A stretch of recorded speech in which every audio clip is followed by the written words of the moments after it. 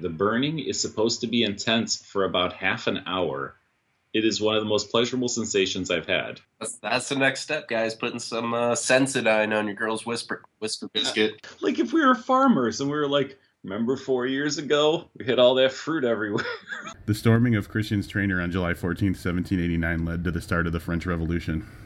I recall it being like being circumcised again through my ears. This book would be so much better if it was about Christian's grooming habits.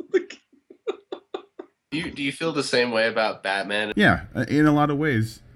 Fuck Batman. I'm going to make you come like a freight train, baby. You're like my Christian Grey, because you're just finding different ways to fuck me all the time. Welcome to Booked, where two guys tell you about the books they're reading. I'm Rob Olson. And I'm Livius Ned. This week, we're going to be reviewing Grey by E.L. James. Now, Rob, in the time that we've been reviewing books, has there been anything that has come, on our plate that we reviewed that you were more unhappy about? Literally nothing. So, for those who don't know, Grey is a point of view change from 50 Shades of Grey. So it's a book we reviewed when it came out, a year and a half ago. It's told from the point of view of Anastasia Steele. This time it's told from the point of view of Christian Grey. So you have to imagine it's got to add some really great content in order for this exact same story to be retold. But before we get that far, you have to hope. I think the word is hope. Hope. Yes, hope. Yeah. First, we've taken on, we can't take on a task this big by ourselves. So we have a special guest who we're going to talk about in a moment. But first, a little bit about the author. E.L. James is a TV executive, wife and mother of two, based in West London. Since early childhood, she dreamt of writing stories that readers would fall in love with, but put those dreams on hold and wrote these books instead. Sorry, I couldn't help it. But put those dreams on hold to focus on her family and her career. She finally plucked up the courage to put pen to paper with her first novel, 50 Shades of Grey, which isn't exactly true because it was Twilight fan fiction. Maybe we'll talk about some of that later. Yeah. Here's a little bit about I'm going to point out, it's probably going to be louder on my side than usual. I know that we're always concerned about that you can hear everything that's going on outside, and then like when I re-listen to the episode, you can like hear none of it. But it's Sunday the 28th, right? The 28th? It is. Mm-hmm. And the Chicago Gay Pride Parade took place earlier today, and the route goes right in front of my apartment, so there's a lot of people still partying out there. So I'll be trying to mute my mic, but you will hear some pounding bass and some screaming and maybe some pounding other stuff. Oh. That was in the spirit of this book, so I'm going to read the synopsis for you. See the world of 50 Shades of Grey anew through the eyes of Christian Grey. In Christian's own words, and through his thoughts, reflections, and dreams, E.L. James offers a fresh perspective on the love story that has enthralled millions of readers around the world. I guess that's kind of the pre-synopsis stuff, but I thought it was important. Christian Grey exercises control in all things. His world is neat, disciplined, and utterly empty until the day Anastasia Steele falls into his office in a tangle of shapely limbs and tumbling brown hair. He tries to forget her, but instead is swept up in a storm of emotion he cannot comprehend and cannot resist. Unlike any woman he has known before, shy, unworldly Anna seems to see right through him, past the business prodigy and the penthouse lifestyle, to Christian's cold, wounded heart. Will being with Anna dispel the horrors of his childhood that haunt Christian every night? Or will his dark sexual desires, his compulsion to control, and the self-loathing that fills his soul drive this girl away and destroy the fragile hope she offers him? Do they have to answer that? We fucking know. Right? Yeah, we do. I mean, as a synopsis for a book, if it wasn't the book everybody was talking about, 2 years ago, it's a fair synopsis, right? Yeah, just assuming that nothing was already known, it's good. All right, so I mentioned special guest. I'll be honest with you. I wasn't looking forward to reading this book, but I thought it would make for a good episode. And since we read 50 Shades of Grey, seeing it from the other side, I had hopes, as Rob mentioned, the right word is hopes, it was going to be better and more fulfilling than the first one. At any rate, I totally coerced Rob into doing this, and pretty much we said we would get a guest host, and Brandon Teets, who you've heard on the show only in reading, never as a co-host. We hosted a reading in Chicago last year. The infamous pie theft incident happened during the course of that reading, but Brandon's here with us tonight to talk about Gray. That's right. Before we bring him on, I'll just tell you a little bit about Brandon. This is his author bio we pulled from Amazon.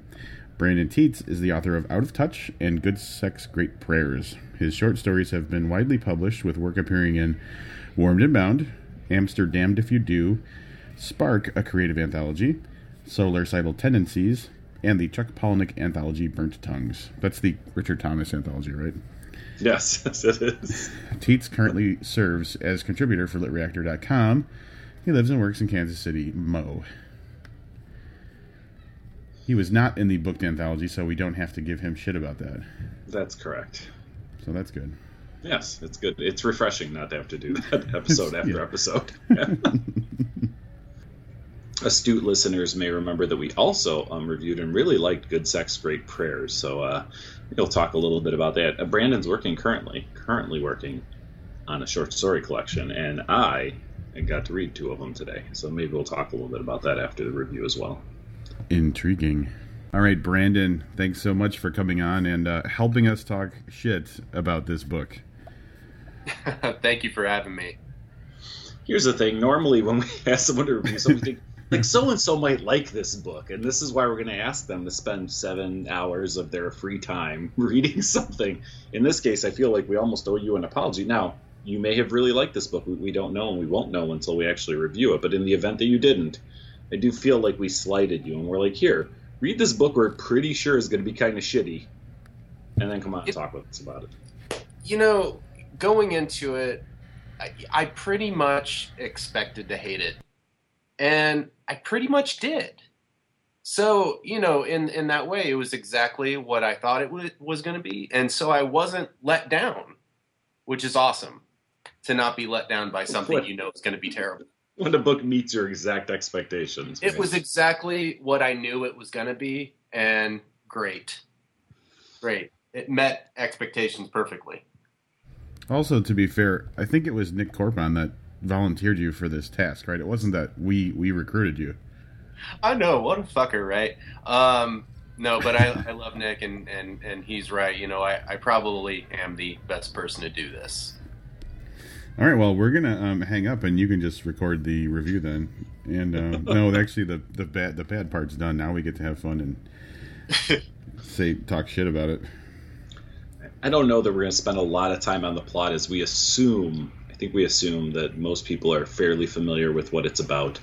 I'll take a quick minute and kind of run through it. The book takes place over the course of a month. It's if you haven't seen the movie yet, I've heard the movie is better than. But I tried watching the movie and fell asleep like 3/4 of the way through, so I don't know how the movie ended. But basically, what we have is Anastasia Steele, about to graduate, like a week away from graduating college, is asked to go and interview someone for her roommate who has fallen ill. The person she's interviewing is Christian Grey, who's the sexiest, richest man on the face of the earth. She's super awkward and clumsy. He is absolutely fascinated with her, but he has a lifestyle where he doesn't carry on normal lovey-dovey relationships like the rest of us do. He's just basically into sadomasochism. He tries to bring her into this lifestyle. He's very firm about she has to do this, except for every chapter where he relents and doesn't make her come over to his lifestyle, and so on and so forth. It's kind of a back and forth between the two of them for like 500 pages. Pretty much. Yeah, that sums it up. And now we did review, I think it was episode 87, we reviewed 50 Shades of Grey, which was the Anastasia Steele perspective, and we didn't like it. And I think was it worse than this? Because this was pretty bad. And the funny thing is, like, when I read this, I was like, man, this is pretty fucking bad. Her perspective can't be any worse. It was not worse. It was a different flavor of bad. It actually, honestly, it actually made kind of the rapey stuff a little bit easier to swallow when it was from her perspective, because we're like, okay, she's kind of cool with it. See, no, hold on a second. Say. Yeah. I think it was equally bad. I think that this one maybe didn't seem as bad because again, expectations. So we knew the whole story. We knew exactly what the writing style was. I joked on the last episode because I'd already started reading it. Hey, maybe she fixed some of the problems that we had with the first one, and she didn't. It's exactly the same thing.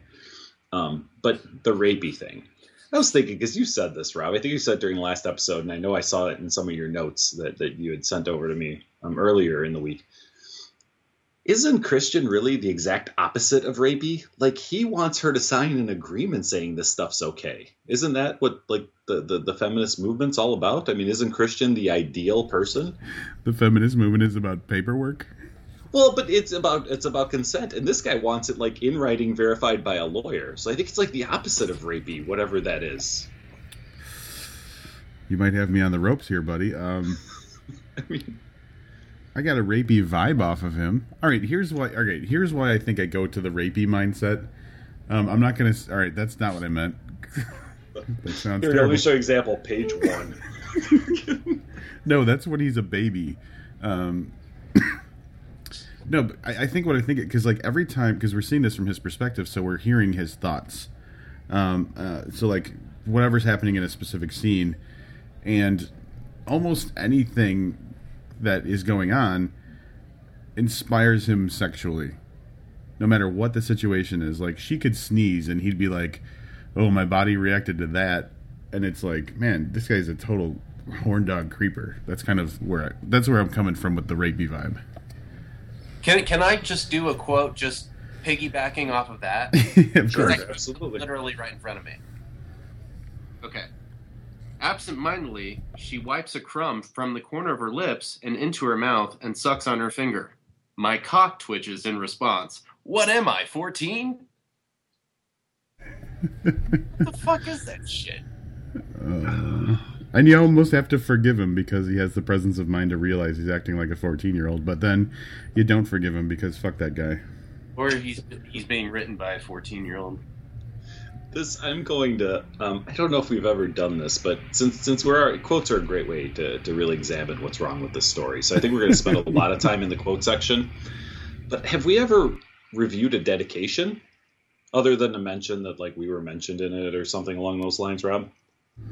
I have mentioned acknowledgments. Stephen Graham Jones tends to write the most heartfelt and thoughtful acknowledgments, but I don't think much beyond that. Here is the dedication for this book. This book is dedicated to those readers who asked and asked and asked and asked for this. So let's stop there for a second. There were people who asked to have this story told through Christian's eyes 4 times, according to E.L. James. I'm finding that a little difficult to believe. And then it says, thank you for all that you've done for me. That makes perfect sense, right? Because they made her a fucking billionaire. You rock my world every day. Oh my god. Every day. Every day. Well, but they're asking repeatedly. I mean, 4 times at least. It was like 4 people that asked, and she's like, yeah, 4 years is a short enough time span to go back to the well. So, I know, Brandon, you said you saw the movie. You had mentioned this to me in a message. The thing that really concerns me about this now, without having read the other 2 50 Shades books, 50 Shades Grayer and 50 Shades God, I Hope This Is Over. I want to read the 50 Shades of Grey book. 50 Shades of Grey. It's placed at a storage facility. I guess that it just feels like this book was so unnecessary.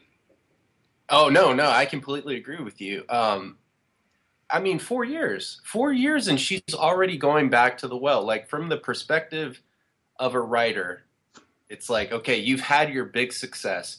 You've made your fucking money, which clearly she has. This is the perfect time to put out your passion piece, really whatever the fuck you want. It's your time to take a risk because you're on a hot streak, and whatever you put out, it's going to sell. Like just when J.K. Rowling put out Casual Vacancy. Everyone was going to buy that fucking book, no matter what. But instead, E.L. James is going back to the well already. So I don't know what's up with that. It seems greedy. No, it is greedy. I'm glad you went all in on that statement because I agree. Yeah. I think that was our hope, like our kind of naive hope going into it, was that like she somehow, like Livia said, she somehow grew, and she took the opportunity to really shape this into something good, or to address the concerns of the people who think this is just a gigantic 500-page abusive relationship. But she kind of fucking leaned into it even more than she did in the original book, which if you ask me, is just insane.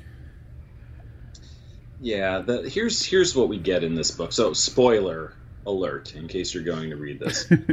What we get is a little bit of backstory on Christian, told mostly through some of the worst dream sequences I've ever read. Oh, yeah, those are bad. Livius' favorite thing in the world. I fucking hate dream sequences, and these were particularly bad. And then there's a situation that arises with one of Christian's ex-submissives, which Rob and I were discussing. I don't think is mentioned at all in the first book. Now, it could be that was added in there, because if we read the third 50 Shades of Grey book, maybe this comes up and this was kind of set up for it. That's certainly a possibility. I don't know. It's unlikely that I'm going to find out, at least without someone just telling me that that's the case. That's it. Everything else, the dialogue between the two of them, I didn't look at them side by side because I already wasted enough time with both these books, but is exactly the same. So there's really no outlining. Whenever he's not with Anastasia, basically he's brushing off some important work thing. We didn't see that from her standpoint, and then he's like jogging past her house in a very stalkery kind of way. It's just amazing, like, how much time he makes for himself, like just brushing off the company work so he can get his fucking dick wet. And this guy's a billionaire, right? Or is he just a multimillionaire? No, he's a billionaire. Yeah. He's a billionaire. Yeah. Jogging by some chick's house, putting shit off just so he can stalk this girl. And the other thing that comes to mind is when they're going back and forth and she sends an email that he doesn't like. And instead of dealing with it over the phone or through email, he's like, fuck this. I'm going to Georgia to get her. Can we talk about the emails for a minute? Sure. Yeah, the book takes place in 2011, right? Mm. Who fucking sends emails in 2011? Like, the type of conversation they were having, that's a text conversation. That's text messaging. And from their corporate email account. It's got his fucking corporate signature on the email account. Right. This guy's really concerned about NDAs and contracts, and he's using the fucking corporate email account to do this shit? All the guys in the IT department are just always having a snicker about all the stupid, 12-year-old bullshit he's sending to these, barely legal college girls. This guy is so rich, he should have a burner phone for, each day of the week. Yeah. And I think that brings up an interesting point. It's not the text messaging isn't mentioned. He text messages with his brother, which was all pointless in the course of the story, too, I might mention. It's a bunch of his brother going, hey, let's go get a beer, and him going, no, I'm busy. Hey, let's go do this. No, I'm busy. So I didn't really understand what all the texts from his brother were about. So there is text messaging in the book. It's not that, because my thought initially about the email was, well, it takes place in 2011, but she probably wrote this thing in 2008. And maybe then text messaging wasn't a big thing. So they adapted and they changed the year to make it more current, but it's still, BlackBerry's a big deal, because in 2011 BlackBerries weren't a big deal anymore either. Yeah. So I thought some of it was just adaptation to bring it up to speed. But yeah, it's I think that it was page filler, because I got to tell you, man, I could breeze through those email pages a lot faster than the ones that had actual story, non-email story. So I think that was just an extra 40 pages of emails. Yeah, I think that, filler is a good idea. There's also, actually, now that you mentioned breezing through pages, I don't know if you guys did this, but there were the whole chapters where I knew that if I read the last few words of a paragraph, I pretty much understood everything that went on. Oh, I read every fucking word, man. Every word. Yeah, so did I, unfortunately. I don't know, there's 100-page, well, I don't know if it's 100 pages, but one of the bigger chapters, I got through in 20 minutes, because I was like, all right, I get what's going on. I don't think I missed anything. At one point, there's like a fucking 55-page chapter in there, right? Yeah, they're some of them are big. Yeah, it's 6 emails, and Christian's response to all of them, which is, "Oh, she makes me laugh when she sends emails." Fuck. Yeah, what a fucking doofus. I think so far. I think we're getting to the point where like we're supposed to think that Christian is this like big badass business guy who's got like a dark side, and really he's just this goofy teenager who never, figured out what life really is like. Are you guys on the same page? Kind of. Yeah, in defense to his character, for those who don't know, Christian's inauguration into sexuality was with a much older woman, a friend of his stepmother's, his adopted mother, who introduced him to like BDSM. So I could see there being a little stunt in his development of I'm going to ask her to go to the movies with me and I'm going to buy her flowers kind of thing. So from there, that's the only relationships he's had have been with the woman who, used to tie him up and flog him. And that translated into him tying up other women and flogging them. The thing that kind of seemed inconsistent to me is that he would make a statement very boldly and very clearly, "I don't do relationships. That is not my thing."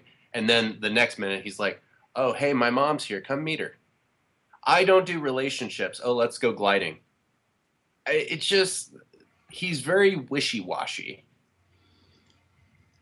Yeah, that's something we talked about, I think, during the first review, was that he couldn't stick to anything for like a full paragraph. Oh, yeah, no. It really couldn't. That was just one of the many reasons I couldn't get on board with him. I just didn't believe anything he said. Yeah, because he was a poorly written character. Yeah, that too. Did you guys notice that a lot of the Britishisms kind of slipped in there? Like, she can't write Americans. Do you have examples? Did your version, whenever referring to eating, did it say tuck in? Never. No. Okay, see, mine did. Okay. And I was like, Americans don't say that. Yeah, Rob and I may be reading the American version of this book. So. Oh, okay. So I got the OG version. Oh, interesting. Did it still took place in like Seattle and shit, right? Oh yeah, of course. That's fucking weird. Yeah, that is weird. So yeah, I think we can agree he was a poorly written character. The other thing that I had an issue with, and I don't know because I don't have that. I don't believe that either one of you do either. But he didn't want to be touched, which all goes back to some abuse he suffered when he was a child, when he was living with his birth mother, who's a crack whore, in his own words, who has a very abusive boyfriend that it seems like she had for a long time. But I don't know, and I hate getting into these psychological games because I don't have these problems, so I can't pretend to understand what somebody goes through that had that problem. But he's like, I can't be touched, but I can spoon somebody naked. Like, I got it if it was going to be like, I can just have sex where my genitals touch someone else's genitals, but like, he could spoon with her, and he could, you know what I mean? It wasn't just, I don't know. I guess the only issue he really had was like, if she put her hand on his chest, like that was a no fucking way. But other than that, anything goes. Yeah, the chest seemed to be the no-fly zone with him. And then everything else was cool. But I don't know. I mean, you're right. There was a lot of, like, inconsistency there. And I gotta be honest, the whole crackhead mom thing didn't work for me. Honestly, what I was expecting is that he would have been, like, fucking molested as a child. And, you know, that'd lead to the whole issue. But I don't know. I mean, it just doesn't add up. But, you know, I don't know shit either. So, you know, it's not like I'm an authority on guys who don't like to be touched and are into fucking whipping and spanking. Well, since this door has kind of been opened up, I want to talk about a couple of things about this. Okay. So, first of all, he had a crack whore mom. So, of course, they grew up in Detroit, right? Because that's where all the crackheads are. That's where all the crack whores are. Since this door's kind of been open with the crack whores and everything like that, a thought that I was having, and you guys may or may not agree with me, I might just be kind of blowing this out of proportion, is, like, why should we fucking care about this guy's problems from his childhood He obviously survived. He got adopted by a good family, or at least like a less terrible family, and now he's like a billionaire. And I know these things don't just kind of wash away, but like he has all the resources in the world to not be a fucked up person. Right? Am I right about that? Do you feel the same way about Batman and how it's like, I don't care if your fucking parents were killed, you're Batman now. Fuck you. Yeah, in a lot of ways. God, Rob. Fuck Jesus, Batman. Man. Whoa, when you was Christian Grey, that was one thing. Now let's not get carried away. No, but if you think about it, like, there are people out there who went through the same shit who aren't billionaires, who probably live more, like, solid, normal lives, just because they don't have another choice. It's true. I mean, I see what you're saying. I don't really give a shit about Christian Grey one way or the other. I mean,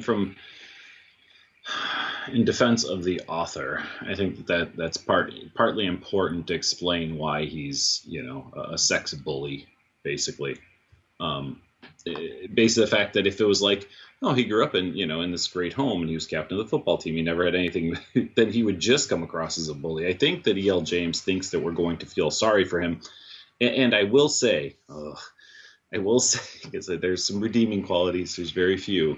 But like some of those passages, like the thing about Christian is he owns all these different companies. He does all these different things. But his main passion, other than beating women, is food for people, for like no one to go hungry. And there are some fairly moving passages in his dreams from when he's a kid about like the things he tries to eat and like him looking through like the fridge and there's just like cheese with this like green fuzz on it, and like that's all there is to eat. So some of it, I think, a little bit felt bad for the guy. So I understood his motivations to use his billions to direct some of that towards feeding people in like Darfur. But yeah, as far as his sexual proclivities, I wasn't really buying much of his young childhood translating into whipping and beating women. I think that he'd be looking for a better mother figure, someone that would really be kind and gentle with him.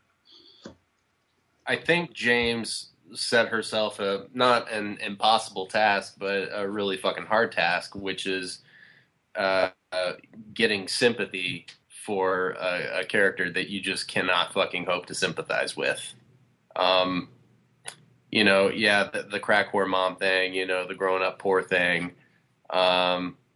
It's a scale of who the guy is versus who he was, and it's just unfairly weighted on the wrong end. It's like you can't sympathize with the guy, and I never felt emotionally invested in him. I never fucking felt sorry for him. Maybe she should have taken some of those pages and beefed up that backstory, because it really was told in dream sequences and just very small glimpses. So maybe she should have focused on that a little bit more.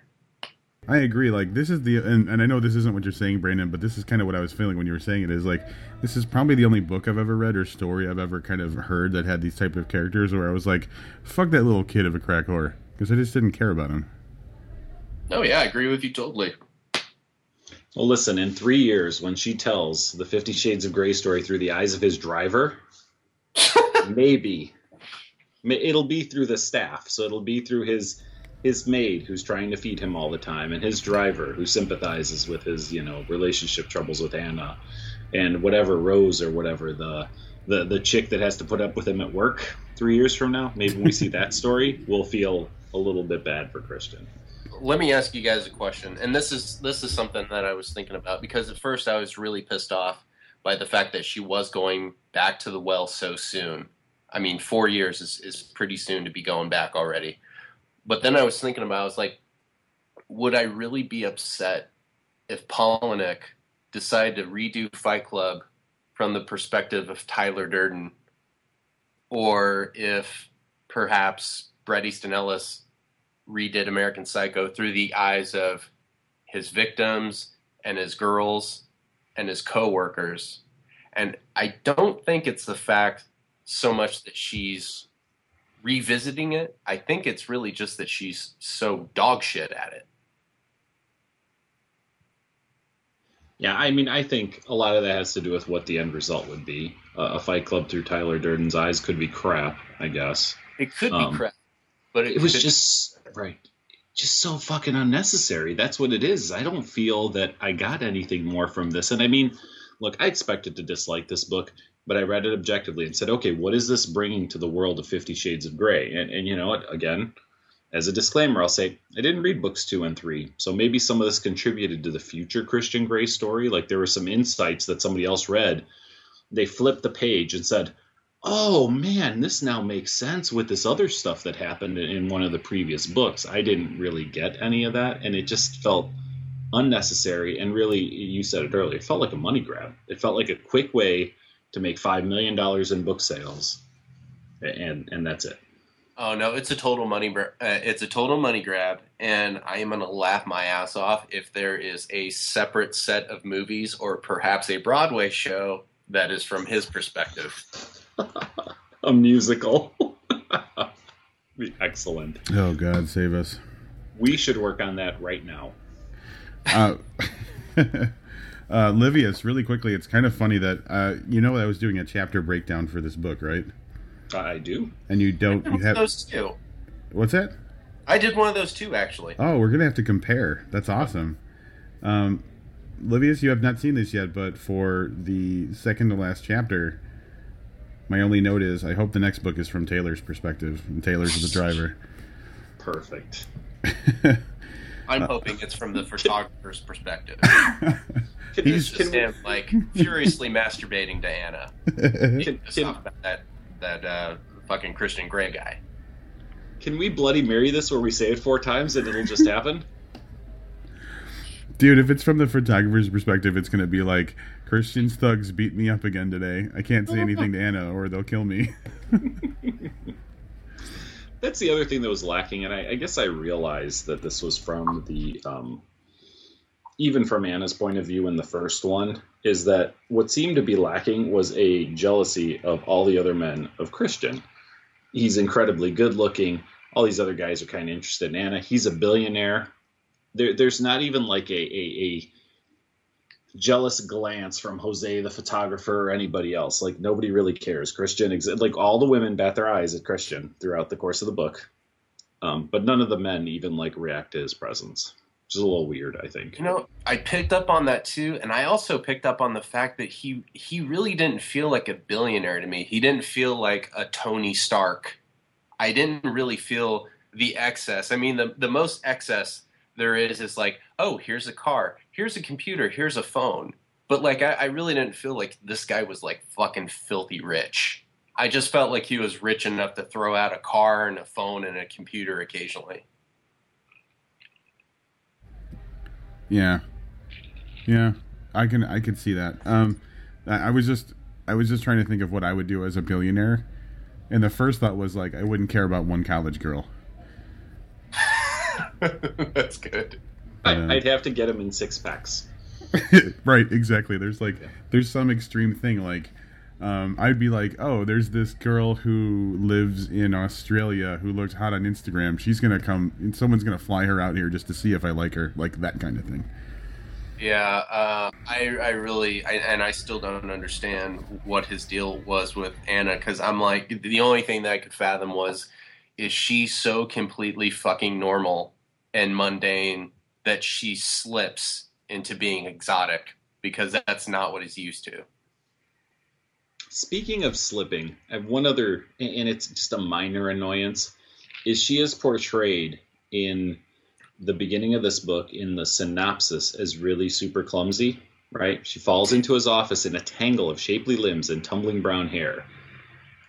And then she's anything but clumsy. She's a virgin. Again, spoilers, sorry. When she meets him, but she seems to be fairly adept at sex.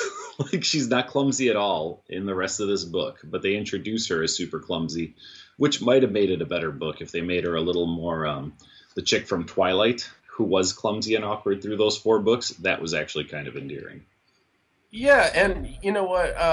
Her first blowjob is like the perfect blowjob.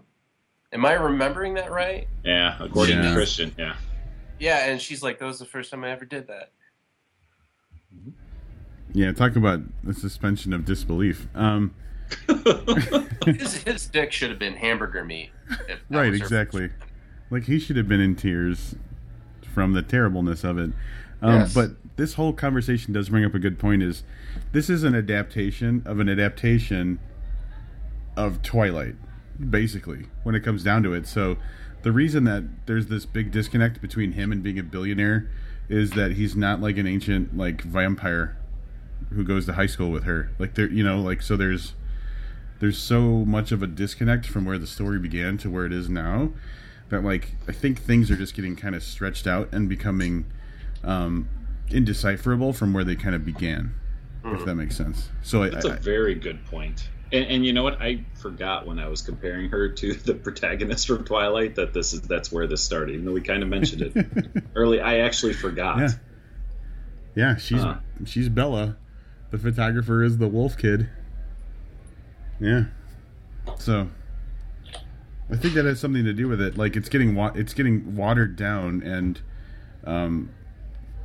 just it's like a game of telephone. Like by the time this book is written from the fifth perspective, it's not going to look anything like the fucking Twilight fan fiction that it began as. Thank fucking God for that. Yeah, maybe. Well, it's not going in the right direction though. It's not getting better.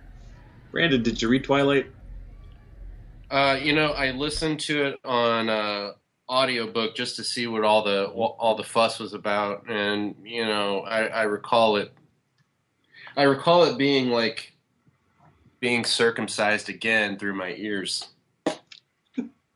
I'm going to go out on a limb, and I'm going to channel my 16-year-old inner goddess. I was okay with the Twilight books. I'm going to say far, far better, especially that first one was far better than 50 Shades of Grey or Grey. Oh, no, I totally agree with you on that one.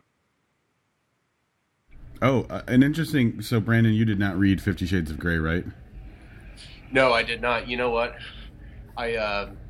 Spoiler alert, I downloaded it illegally. Yeah, come at me. I don't give a shit. And then I was going to read it if I had time, and then I did have time to read it, and then I just kept living my life. All right.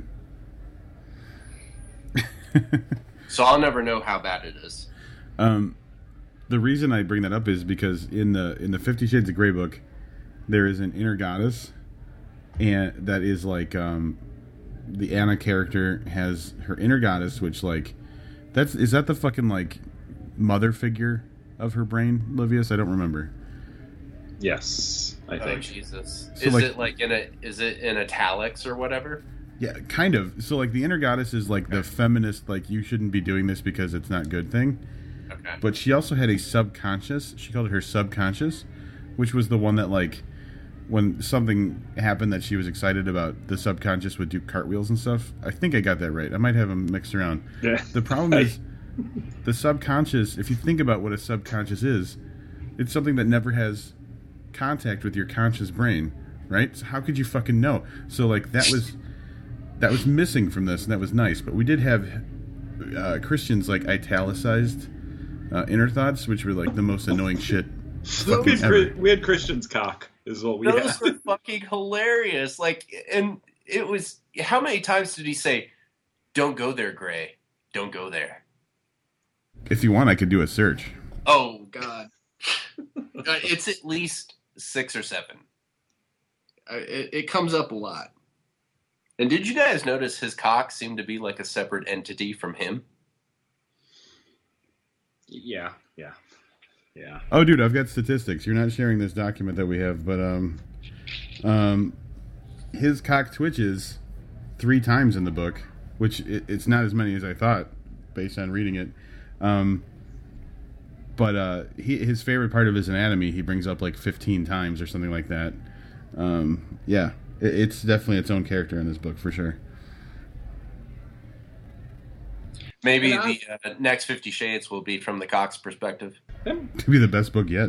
It could. God damn it! I would probably read that. That's probably the only way. I would read another one of these. So I'd be like, "This has got to be good." That 650 pages if that thing just busted hymens. Yeah, and I'm gonna again because I don't know anything or very little about the BDSM community.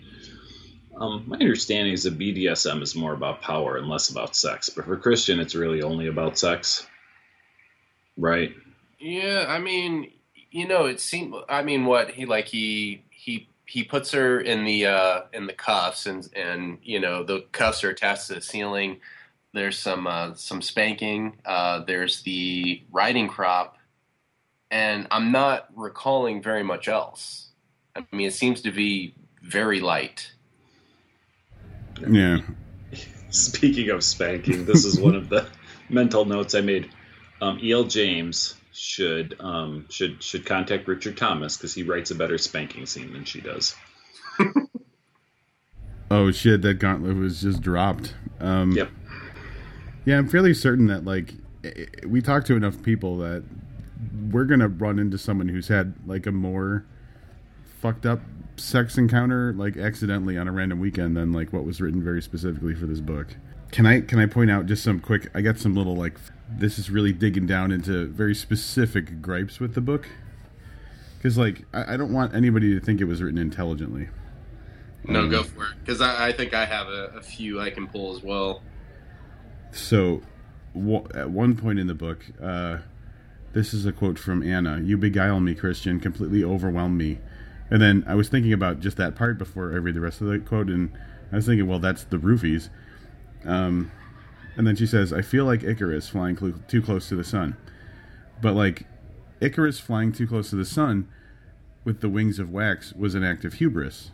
So it was, like, an act of, like, excessive pride. What she's saying here is that she's overwhelmed by his experience with sex. So, like, fuck that, because that's a bad thing to say. It's funny because I actually highlighted that quote. Did you have the same thought as me? Yeah, I did have the same fucking quote. Now, David James Keaton will tell you, just because the character's wrong. Right, doesn't mean the author's wrong, yeah, I know. Doesn't mean the author's wrong, but in this case, I'm pretty sure that the author was wrong. I got another really quick one I want to nitpick. And this isn't even a nitpick, this is just a funny thought I had to myself, because, like, when a book is as terrible as this book is, you have to find ways to, like, entertain yourself, to, like, survive. And he starts talking about his trainer, whose name is Bastille, and I made a note to myself, the storming of Christian's trainer on July 14th, 1789 led to the start of the French Revolution.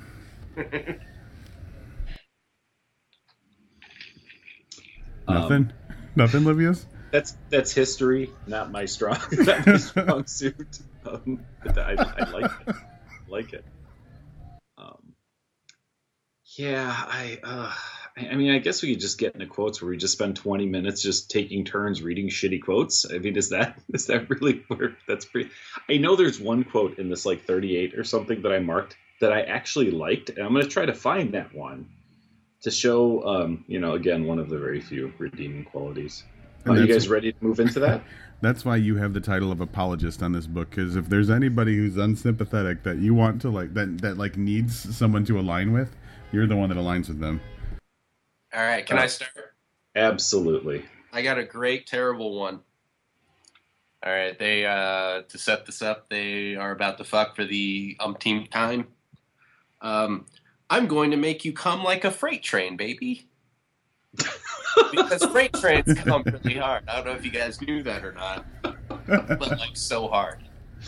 How did they not get you for the audiobook version of this? I don't know if that spot's still available, but I'm thinking you should apply. I swear to God, if I said that to Wendy, she would laugh and get out of bed. That's what I was thinking, like, come like a freight train, like, really slow and in the middle of the night?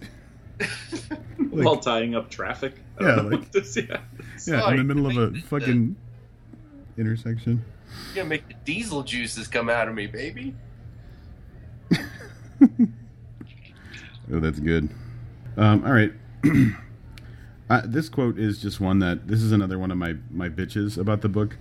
And I'm going to preface this quote by saying this isn't something that was said by a 10-year-old girl, because that's the only acceptable person who would have said this.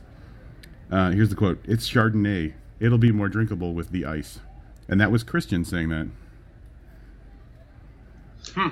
Yeah, I thought that was weird, because I know you're really not supposed to ice, right? Champagne, wine. Any drink, if you ask me. No. All right.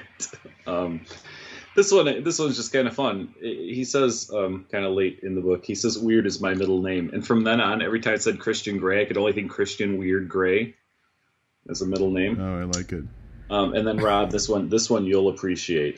He had emailed Anna again. This is very late in the book, so this is spoiler alert. This is after she kind of like leaves him, and here's the quote: "Come on, Anastasia, answer me. She's always been so prompt. I checked my watch, 14:09, 4 minutes, still nothing." Does that sound familiar at all to you? That's you with like anytime you reach out to an author. Right. Like Livius will send an email to an author, and then he'll text me like 30 minutes later. He's like, "They haven't responded yet. Fuck this." And I'm like, We take months sometimes to respond to people. He's such a hypocrite about it. 2012, we're still waiting to hear back. All right, I got another one. This is a good one. Her sharp intake of breath is music to my dick. What the fuck's this?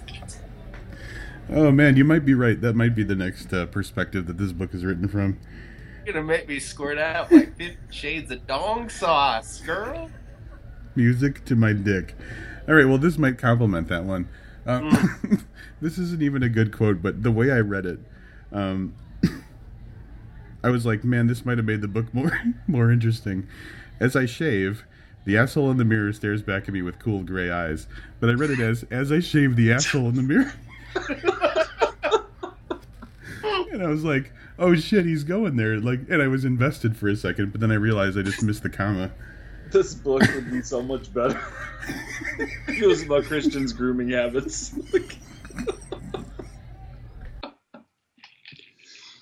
All right, this one's fairly serious and not read from a joking standpoint. This is 2% into the book. Anastasia has just asked Christian if he's gay. He's never been photographed with like a woman, and in the media, there's never been this is Christian Weird Gray's girlfriend. I cannot believe she said that out loud. Ironically, the question even my own family will not ask. How dare she? I have a sudden urge to drag her out of her seat, bend her over my knee, spank her, and then fuck her over my desk with her hands tied behind her back. That would answer her ridiculous question. I think this is what Rob was talking about it coming across a little rapey. Because just being like, fuck this bitch, I'm not doing the rest of this interview, would be what a normal person would react to a question like that if they found it offensive. Right? He gets rattled easily, doesn't he? He does, but he's like, I'll show this lady. There's going to be some fucking rape sex right here on this desk. That'll show her I'm not gay. That'll show her I'm not gay. I love it. I got another good one. Her words travel directly to my dick, passing go on the way. Like Monopoly. Did that actually happen in this book? It's fucking in there. Search it. No, it is. I remember reading it. I must have repressed that memory. Penis. Wow. And when they, I'm still trying to figure out how that works. When words travel directly to the dick and they pass go on the way, like, does Anna get $200? I guess she got a free phone and laptop. Yes, and she gets a fucking MacBook, dude. Not like that shit that we'd buy women, some fucking $250 HP computer. It's a MacBook. Good for her. Yeah, but somehow she still got a BlackBerry. Yeah. This is another one I'd like to bitch about, and this is a little bit longer. Did I hurt you? I ask her, and I tuck a hair behind her ear because I don't want to stop touching her. Anna beams with incredulity. You are asking me if you hurt me? And for a moment, I don't know why she's grinning. Oh, my playroom. The irony is not lost on me, I mutter. But the irony is entirely lost on him because he didn't fucking know what she was talking about. Right? Yes. Then he says that the next line is that she confuses him. Fuck this book. I want to piggyback off Ironic because I have one a line in front of me. This woman has me tied up in knots. Ironic Gray. And Ironic Gray is in the fucking italics. It's his thoughts. I had that one too. Oh my god. Oh, that's awful. Then there's stuff like this. Here's where she tried. So you've got that stupidity, these last 4 quotes or whatever, right? And then she tries here and then swings and misses, right? She moans into my mouth the call of a siren, and finally I can sample her, mint and tea in an orchard of mellow fruitfulness. She tastes every bit as good as she looks, reminding me of a time of plenty. What the fuck does that mean? It's like if we were farmers and we were like, remember 4 years ago? We had all that fruit everywhere. Like, what the fuck is he's reminded of a time of plenty? He's a fucking billionaire. There's always plenty. Yeah, like he's got to dig deep to remember when he had it good. Oh, one more real quick, and I'm gonna need some listener help on this. An image of her shackled to my bench, peeled ginger root inserted in her ass so she can't clench her buttocks comes to mind. Oh, you've never done the old ginger root in the ass routine? I'm not even sure what ginger root is. Is that the only thing it's used for? It is food, right? I think at certain high-end sushi restaurants you can get it. And stick it in your ass? What do you do with it? Hey, I don't know, man. I'm not a sushi guy. Let's see what this Google search brings up. While you're searching, I have what I think actually might be a typo in the book. I would tell you the chapter title, but there's not fucking chapter titles. It's all dates. So this is what occurred on Sunday, May 22nd. This is the first line in the paragraph. Wake with a start and a pervasive sense of guilt, as if I've committed a terrible sin. And I was thinking, that doesn't seem like something that Christian would say. I think it was actually what E.L. James was thinking on the day that this was published. Oh, that's cold-blooded. Oh, the day it was published, though, there's a big deal made about this on like social media. It was Christian Gray's birthday. Like anybody gives a shit. No, it's on my birthday. Well, there you go. June 18th. You and Christian Weird Gray share a birthday. Happy belated birthday. Thank you so much. Happy birthday, Brandon Weird Teeth. Thank you. She did not make that up. There are at least 4 links, including a video link involving ginger root. Hold on. Figging. Has anyone tried figging? This is when you create a plug made out of ginger. The burning is supposed to be intense for about half an hour. It is one of the most pleasurable sensations I've had.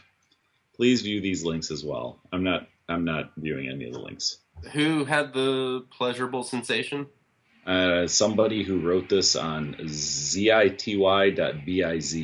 I hope. Some random asshole on the internet endorses it. I searched ginger root ass. There are several endorsements for this. You haven't done figging before, Livius? Of all of us, I think that you would be the one. Yeah, figs sound like something Eastern European, don't they? Yeah. Wait, hold on. Toothpaste gives a similar sensation, kind of a burning freeze, if that makes sense. If you're a girl... hold on. This is the spelling. This is atrocious. If you're a girl, can put toothpaste on your clit or use one of those mouth freshener strip things. This also sounds like a solid endorsement from an educated person. Oh, like those little Listerine things that like dissolve on your tongue? Yeah. That's the next step, guys. Putting some Sensodyne on your girl's whisper biscuit. I'm curious if the toothpaste has the same butt clinch sting. The reason ginger works so well is that it causes tension and, in turn, anticipation to result in pain. Does the toothpaste burn also intensify in this situation? All right, guys, we have to do some research. We'll have to get back to you, listeners. Livius is going to do some hands-on. Hey, the things we do for this podcast. All right, do we have more quotes? I'm looking through here. I got a lot of screenshots. I got one really quick. Ever since she met you, she cries all the time. I think that's pretty much solid. That's actually a good one. Oh, that's dude.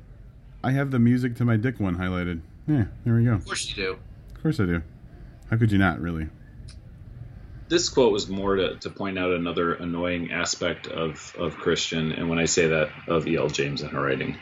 Over there, I order, pointing to the front passenger seat. Sit. Don't touch anything. I'm amazed when she does as she's told. So we get it. You know, he keeps telling her she has to do this stuff because he's the dominator in this relationship. But he's constantly surprised where he asks her to do something simple like, hey, get in the elevator so we can go downstairs. And she does it. He's like, oh, she's doing as she's told. Like, he's asking her, hey, get in the car and don't touch anything. Now, when I get into someone's car, I don't immediately start, like, going through the glove box or, like, fiddling with the radio. I, like, get in the car and sit there. but she does this. E.L. James does this probably a dozen times through the course of the book, where he's like, here, have some water, and she does. He's like, oh, she's doing as she's told. Good girl. That actually makes me think of, did you guys notice that in the last probably 20 to 25% of the book, Christian got super emo about shit? It's funny you mention that, because the last part of the book is actually where it started to work for me. Like, him getting rejected and him being all fucking sad and like, oh, I fucked up, that part actually worked for me. And the other part that worked for me was the contract. Oddly enough, when I was reading the contract, I was sold on it. Like, I was like, man, you know what? A guy in this situation trying to cover his ass and, not, having some sort of misunderstanding with this woman, he actually would make up something like that. So that was one of the few parts that worked for me anyways. Yeah, I have to agree with you. There's actually a note that I have in my little chapter breakdown that says something like, on one of the chapters, let's see, Stockholm Syndrome may be setting in because I only feel one thing, relief that something actually happened. That was my little note. So, like, it was like the last 6 chapters of the book, but I was like, something's going on, I'm so excited. But he gets super fucking moody about shit when when it's not like all fucking like rainbows and shit. When he actually has to deal with someone who doesn't want to do exactly what he wants. And you get shit like this. Night has fallen, and the river is inky black, like the sky, like my mood. Ooh. That's fucking noir right there. This is from, I believe this is from the first time that they have sex. I'm gonna fuck you now, Miss Steele, hard. One thrust, and I'm inside her. F-U-C-K. Yeah. F dot U dot C dot K dot. What I got. Please, Anna, let me make love to you. I whisper against her mouth. Yes, she responds, and my body lights up like the 4th of July. Even though fireworks are illegal here pretty much everywhere. Oh, wow. That is like the limits of his ability to be romantic. I think I want to continue on the emo kind of the broody, moody Christian. The smoke detector on my ceiling is winking at me. It's flashing green light, mocking me. You know what? I didn't laugh at it when I read it, but when you do it, it's funny. That's just I imagine that's exactly how his mind, like, he thought it to himself in that exact like tone and like tempo and stuff. I'm going to throw out one last one, and I understand that writing 400 sex scenes in 500 pages can be challenging for a writer to get right, or to get, where the majority of people can relate to the content. But she did this twice. I didn't highlight the second part, but 30% into the book, watching her kneading me, I could explode in my hand just looking at her. Grabbing her, I flip her over, keeping her fine ass in the air. He refers to her ass as fine, fine twice in the book. And I would think that you've just got to come up with them. Like, that's bad enough once, but the second time you use it, you've really just got to reach out and ask for some help. I don't know, man. Sometimes an ass is just fine. No. Fine. I've got 2 more that are both like crappy fake noir quotes. And then I'll be done. This one I fucking love because now I'm gonna do this every time I take a shower now.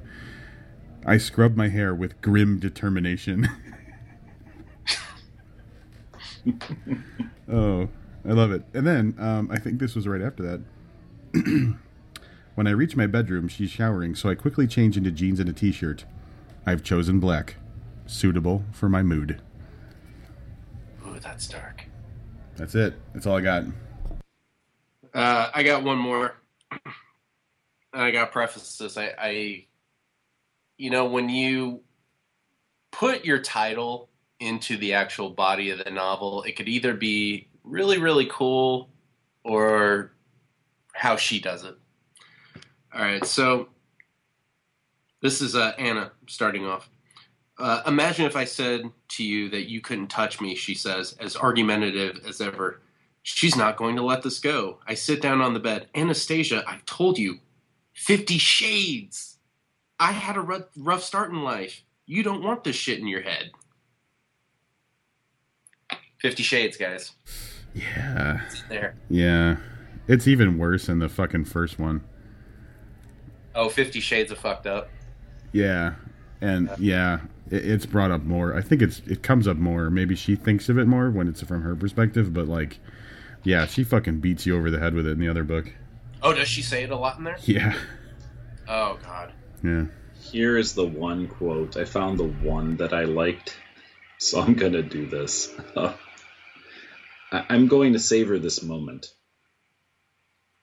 That's not the quote. Hold on. I'm having trouble flipping pages. That's going to be like, I mean, anybody could write that. Where the fuck is... What happened to my page? Oh, there we go. Sorry. Didn't get over far enough. All right. So Christian says to her, so you have no choice. And she says, clearly. Her tone is sarcastic, and she rolls her eyes to the heavens, perhaps looking for divine inspiration to understand my sense of humor. That's the one line in this book that I actually liked. Okay. I just want to throw out there. I mean, there's probably, 2,000 lines in this book? I like that one. I don't know. All right. Can we also talk about one thing? I know we talked about this, and I didn't expect a different ending, clearly, because it is the same story retold. But if you're going to write and put out a trilogy, I still strongly feel that each book has to have a self-containing story that ends, especially if it's the first one. This story had no ending. This story was they get together, they hook up, back and forth. This one might have been worse. Rob, do you remember? The last book actually ends with him just kind of, her like walking out, right? Walking out on him saying she's done, I think. No, I think there was a little bit after that where she goes and does like shit in her life without him or something. Mm-hmm. Because there's that whole thing later with like going to the photographer exhibit thing. So if I remember correctly, there was like a couple chapters after that. Okay. In this book, here's how it ends. She's left me. I send her flowers. Then I remember that we had this date to go to Portland and see this photographer. So I send her an email saying, hey, would you like a lift to the photographer? And she responds back, I'd love a lift. That's it. There's no ending to this story. So it's not a standalone book. I mean, I realize that it's part of a trilogy, but let's think about some famous trilogies for a minute. Star Wars comes to mind. There's a pretty clear ending to Star Wars, right? Like, the war's not over, but, they've gotten some new people. There's an ending. Indiana Jones, which is probably no longer a trilogy, but you know what? There's a clear ending to the end of the story. I mean, I can go on and on with, multiple book or movie stories. They have to have an end. They have to have some kind of sense of closure, and this book doesn't. Like, you literally flip the page. If it didn't say 99%, I would have tried to like flip the page and find the ending if it was my first read through. So E.L. James kind of fails in that fashion too. She should have found a way to end this particular chapter of the story. It just was left so ambiguous and vague, and that, my opinion, sucks for a book if it's E.L. James or not. All right. I can't disagree with that. The absolute last line of the book is, today, I win her back. And nobody cares. So he's gotten over the whole obsessive, possessive kind of thing, and now he's going to be a real boyfriend, right? Right? It's really tempting. It's really tempting to read the other two books just because I want to know where this relationship ends up. I imagine it ends up with them together. Oh my god, yeah. But what does she do for another fucking 1,000 pages? I know that we're going into our lazy summer of podcasting and you're going to have time to read. Yeah. I'm going to save you the trouble of reading those two books and just say, go read the synopsis on Wikipedia. That's exactly what I did. And that was enough for me. I was thinking maybe the movies. The movies maybe. I don't know. There's like I think in the third one, there's she gets pregnant, and he's really pissed off because he's like, "Oh, you fucking did that shit on purpose. You're trying to trap me." And then I guess he hints at an abortion, and things get like super fucking emotional. I don't know. I don't give a shit. Wow. I honestly didn't see that coming. And then they move to Detroit and start doing crack. That would be like a full circle kind of feel for the whole thing. Yeah, well, I became the crack mom. Yeah, there you go. Do we need to do a wrap up?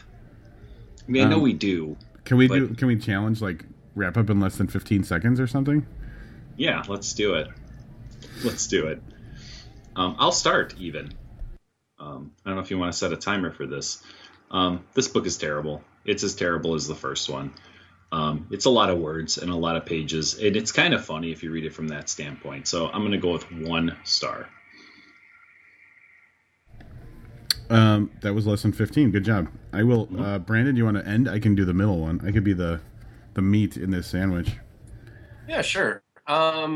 For me, the problem wasn't so much the story. The story actually worked for me in the context of a movie. It really worked for me in the context of a movie. The problem is James's writing. I didn't believe these characters. I didn't believe the dialogue. It's pretty fucking awful. It's overwritten. It's at least a couple 100 pages long. And as for an erotica novel, I found the sex scenes fairly tame and oftentimes really, really short. But I can't discount the fact that this shit sells like a motherfucker, and it made a ton of money. So I'm going to give it 1.5 stars based on that. Wow. All right. This book sucked. The book that it was written from sucked as well. And impossibly nothing got better, even though like she's got all the money and resources in the world. And I guess that just could be my expecting too much, and her fan base, maybe they wanted exactly this. So while they might be just like jerking off over how awesome this book is for them, it was terrible, and I expected it to be terrible. I'm still disappointed I had to put in the time to read it, and I'm going to drive to Baltimore and beat up Nick Corpon. But otherwise, this story is 0.5 star.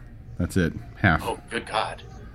I'm the fucking highest rating. It's terrible. You are. Guys, I just pulled up the New York Times bestseller list. Anyone want to take a guess at what the number 1 combined print and ebook? The Martian? It is not The Martian. It is Gray by E.L. James. Oddly, I don't know if this was even released in hardcover. No, it came out in paperback trade, and it's number 1 in paperback trade. The Martian, number 2 this last week. So these numbers are a little outdated. By the time most of you are hearing this, there will be a new list that certainly will have Gray at the top of it again. It is number 5 in overall sales on Amazon right now as well. Oof, man. Like you said, fucking money. And I'm willing to bet, too. Not only is it number 1 in paperback trade, I'm betting it's number 1 by a landslide. Yeah, and it's kind of sad because she's going to do this 2 more times. Yeah. I mean, can you believe? I mean, how easy is that? You just go back to your prior work and just rewrite it from a different character's perspective. Well, page by page too, because like you said, like what we mentioned earlier, the conversations are exactly the same. It kills me. It's like, is this what it's come to? It's like Christian looked at me with anger, and then in the new book, it's like I looked at her angrily. All right, just a little perspective. So if you combine our ratings and average them out, it's about a 1 star from the 3 of us, right? Mm-hmm. On Amazon, almost 27. What's that? 4.5, right? 4.3 out of 5. Of 2,700 reviews, 69% were 5 stars. Oh, God, I'm going to fucking throw up. 8% were 1 star. 8% were 1 star. We are the 8%. What I'd like to know is how many of those people, those 5-star reviews, this is their second read through, that it's that they read 50 Shades. I have to imagine a good number. I can't imagine there's a lot of people that picked this up for the first time.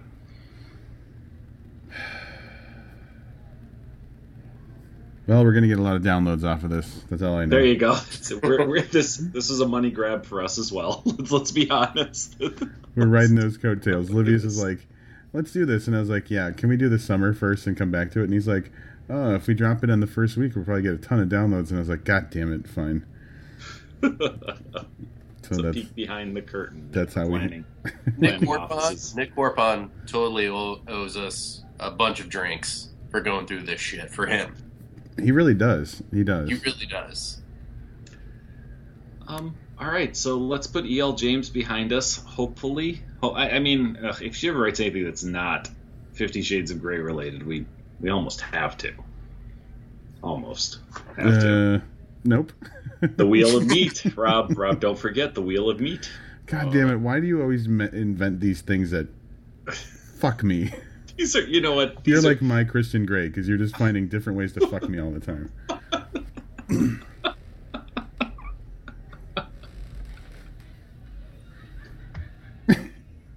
I didn't think it was that funny. He's really tickled. No, it's true though. Because seriously, I look at something like this and I go, "You know who's gonna fucking hate this? Rob's gonna hate this," and I'll put myself through it. Fuck. Brandon, do you want to take a minute and refill your drink? Yeah, it's funny. I just got to the end of it. Oh no, we could hear the ice. We know.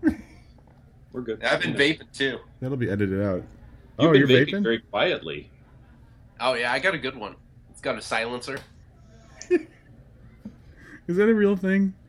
No. Fuck no, I made that up. God damn it. It's like, because I'll buy Livius one. It's going to make like our podcast 20% better if Livius just gets a silencer for his vape, whatever you call it. Oh, I have been very good at the Book Podcast drinking game. You got to drink every time Livius vapes. It's good. It's good stuff. All right, so let's talk about a writer we like better than E.L. James. Brandon Teets. How you been, buddy? Oh, I've been good, man. Just grinding and trying to finish a couple things up. So, as mentioned at the top of the episode, we reviewed Good Sex, Great Prayers. It's got to be a year ago now? Yeah, maybe a little less than that, I think. But yeah, and I appreciate that very much, guys. I was going to say, don't make me look that shit up. I'm not going to. Rob is constantly mad when he can't throw out an episode number. It was easy when we only had like 110. Now he's finding it more challenging, I think. Oh yeah, you guys are like way over 250 now, right? 261, I think. Yeah. There you go. Jesus Christ. Yeah. So give people a rundown. I noticed, and I know it was a sale, but I saw that Good Sex, Great Prayers is still selling in good numbers. So people are still reaching out for this book, which is excellent for you. But you want to tell our listeners a little bit about Good Sex, Great Prayers? Episode 196. I knew it was in the 190s. I just looked it up. Man, you know what? The more that I hear the reaction, the more that I guess, if they like Stephen King, that they're going to really, really like this. But God, you know what? I think the best thing that they can do is go back and listen to that episode, because you guys do a fucking great job of breaking it down and keeping the spoilers out, which I really appreciate. And I know that's hard to do when it's a 450-page book and there's a lot going on. But no, you guys did a great job on that. So I'll let the episode speak for it. Even better. That's the first time that's happened to us, I think. That's nice. Yeah, thank you. I feel like we actually do something here now. I agree very much with those people, and I believe I said during the review myself, it reminded me of Stephen King in the best of ways, because not all King is great King. I've read a lot of his books, and some are better than others. It does definitely remind me of good King. Now, the interesting thing is, I said you were finishing some things up. You were nice enough, and I mentioned this at the top of the episode, to send over a couple of short stories that I believe are previously unpublished, correct? Right. One of them has sold, and the other one somebody is looking at. Very nice. Your short stories are really different than your long fiction. Now, granted, Good Sex, Great Prayers is the only novel. You write in a really interesting way, and I've been trying to think of how I would classify most of your short stories. So I've read a handful, 6, 7, I don't know, but almost in a if I were to correlate your stories to like photography, it would kind of be like fashion photography, but not the runway model stuff, the like weird outdoor nighttime fashion stuff. Do you have any idea? Rob's probably like, what the fuck is he talking about? Brandon, do you have any idea what I'm talking about? I think I do. Okay. The fuck are you talking about? Yeah, exactly. Which is really great. I just finished, and I rushed to finish this before the podcast. I just finished the story Perfect Girl, which is excellent and very entertaining and informative in that. Can I talk just briefly about what the story's about without giving too much away? Yeah, and by the way, that is the one that is already sold. Awesome, good. It's about a woman who is married to a filthy rich man, and she is now undergoing the transition that all young women who marry an older Jewish man apparently go through, and it's basically all about the plastic surgery and about the transition from being the girl that just caught the eye of an older man to becoming a variety of names I could probably throw out of people who are in the media, but the stories are always super informative from that aspect, so I can tell you do your research. But they always have this weird, like I said, kind of fashion sense to them, which is really interesting. I happen to know a few people that have undergone some of those surgeries, and they have proven to be great resources of information. Of course, you could go on the internet and look up what the surgery entails, but you really don't know what the fuck you're talking about until you actually talk to someone who's gone through that shit. And recovery is the worst, as I'm sure you know by now. From experience, do you mean? No, I have not experienced it, but I have talked to more than a few people who have gone through that, and it's pretty bad. I don't know if you got around to reading it, Rob, but it's some pretty disgusting shit. No, actually, I've had a pretty packed schedule this weekend with like being at a wedding and then trying to navigate through the happiest gay people in the world just to get back here to record this. So I sadly did not get a chance to check it out, but I will now. I have a ton of time after we get done recording this to read it. He's got like 2 months. Finally on a break, yeah. You also got to spend some time with Chuck Palahniuk, which is a pretty cool thing too. I did, yeah, that was awesome. So what was this? November, I believe it was. I got to read with him at DNA Lounge in San Francisco because I was in, which is the worst name for a nightclub ever. I think if you really read into that title, it really does make you think of Dirty Seaman, which for this episode is appropriate. But yeah, that was just such a fucking great experience. And he is the nicest guy. And oddly enough, like really, really shy.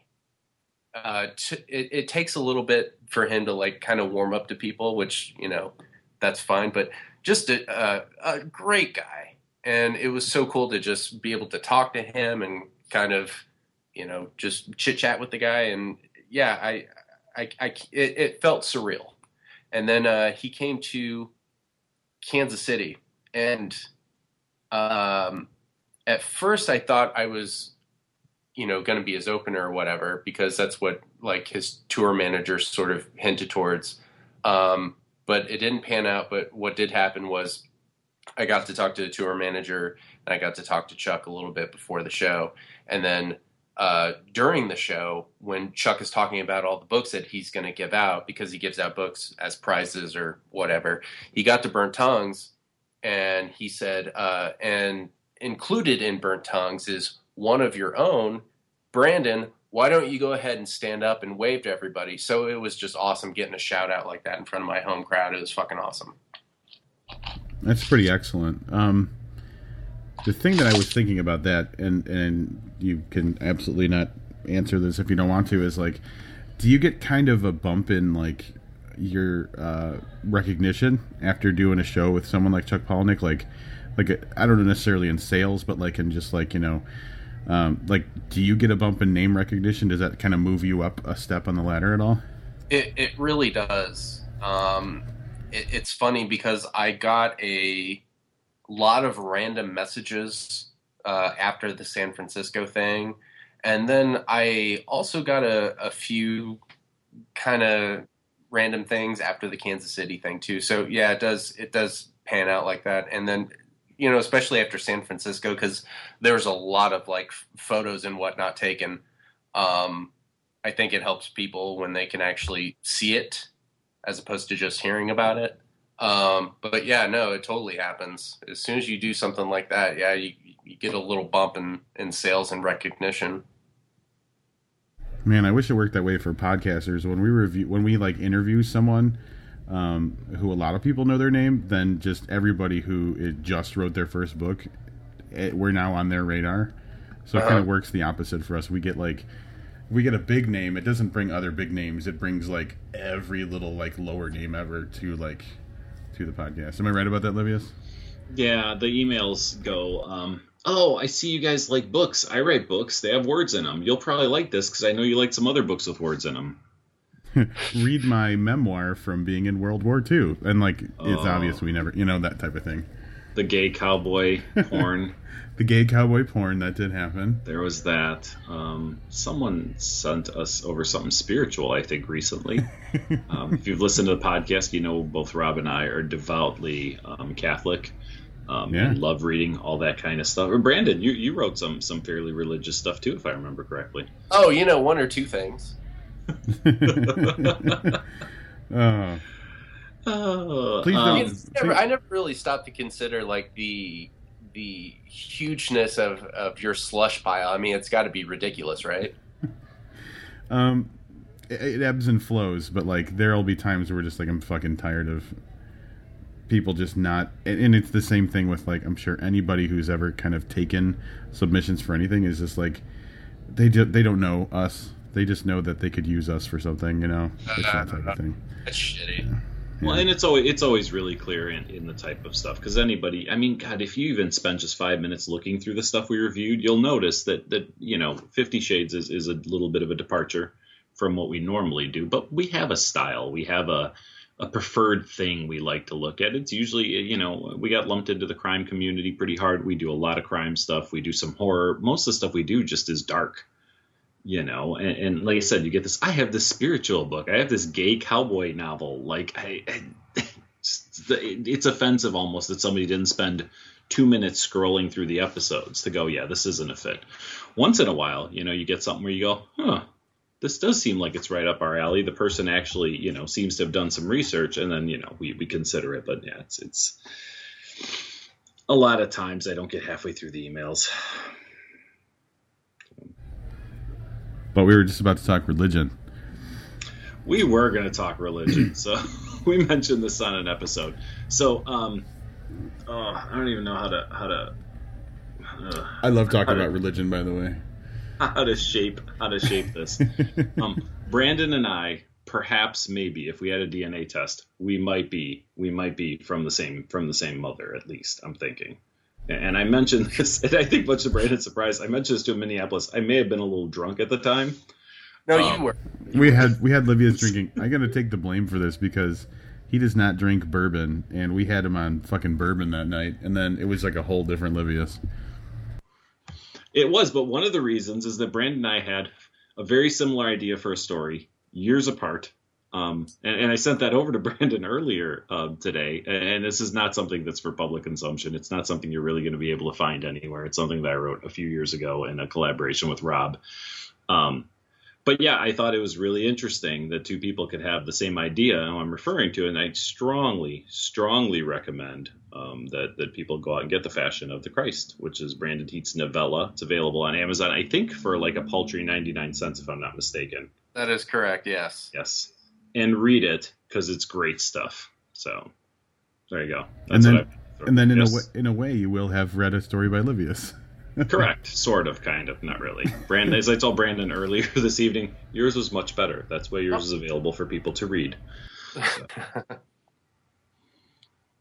So Good Sex, Great Prayers had some stuff that is maybe a little bit, I don't want to say anti-religious, but maybe pushes the buttons of religious people a little bit. And The Fashion of the Christ definitely is designed, I think, to do exactly that. Why, how, and what kind of feedback do you get about that? Honestly, both times with both of those things, I was expecting that I was going to get attacked. I thought something was going to happen. And for Fashion of the Christ, it was just a bunch of people realizing that it's, satire and not meant to be taken seriously. And absolutely nothing happened. And then for Good Sex, Great Prayers, the weirdest thing happened. People kept saying that I respected religion. I didn't pick from the low-hanging fruit. Absolutely nothing bad happened. So twice in a row, I was completely surprised that I didn't get trolled or anything. It was incredible. I kept waiting for it to happen. Never happened. You're not working hard enough, I think, is what this really all boils down to. If you don't anger a Christian, then you're just not trying. Or just Christians aren't reading it. I don't know. But yeah, just both times in a row. Never happened. That's pretty crazy. What about now? I just want to find one that you did get a reaction from. I could ask the question, what did you get a reaction from? But I just want to, and this is totally self-promotion. If you check on episode 220 of the Booked Podcast, you can hear Brandon reading his story from Burnt Tongues, the name of which eludes me at the moment. Dietary. That had to fucking get somebody upset. I'm hoping. No, not at all. I don't know what I'm doing wrong, guys.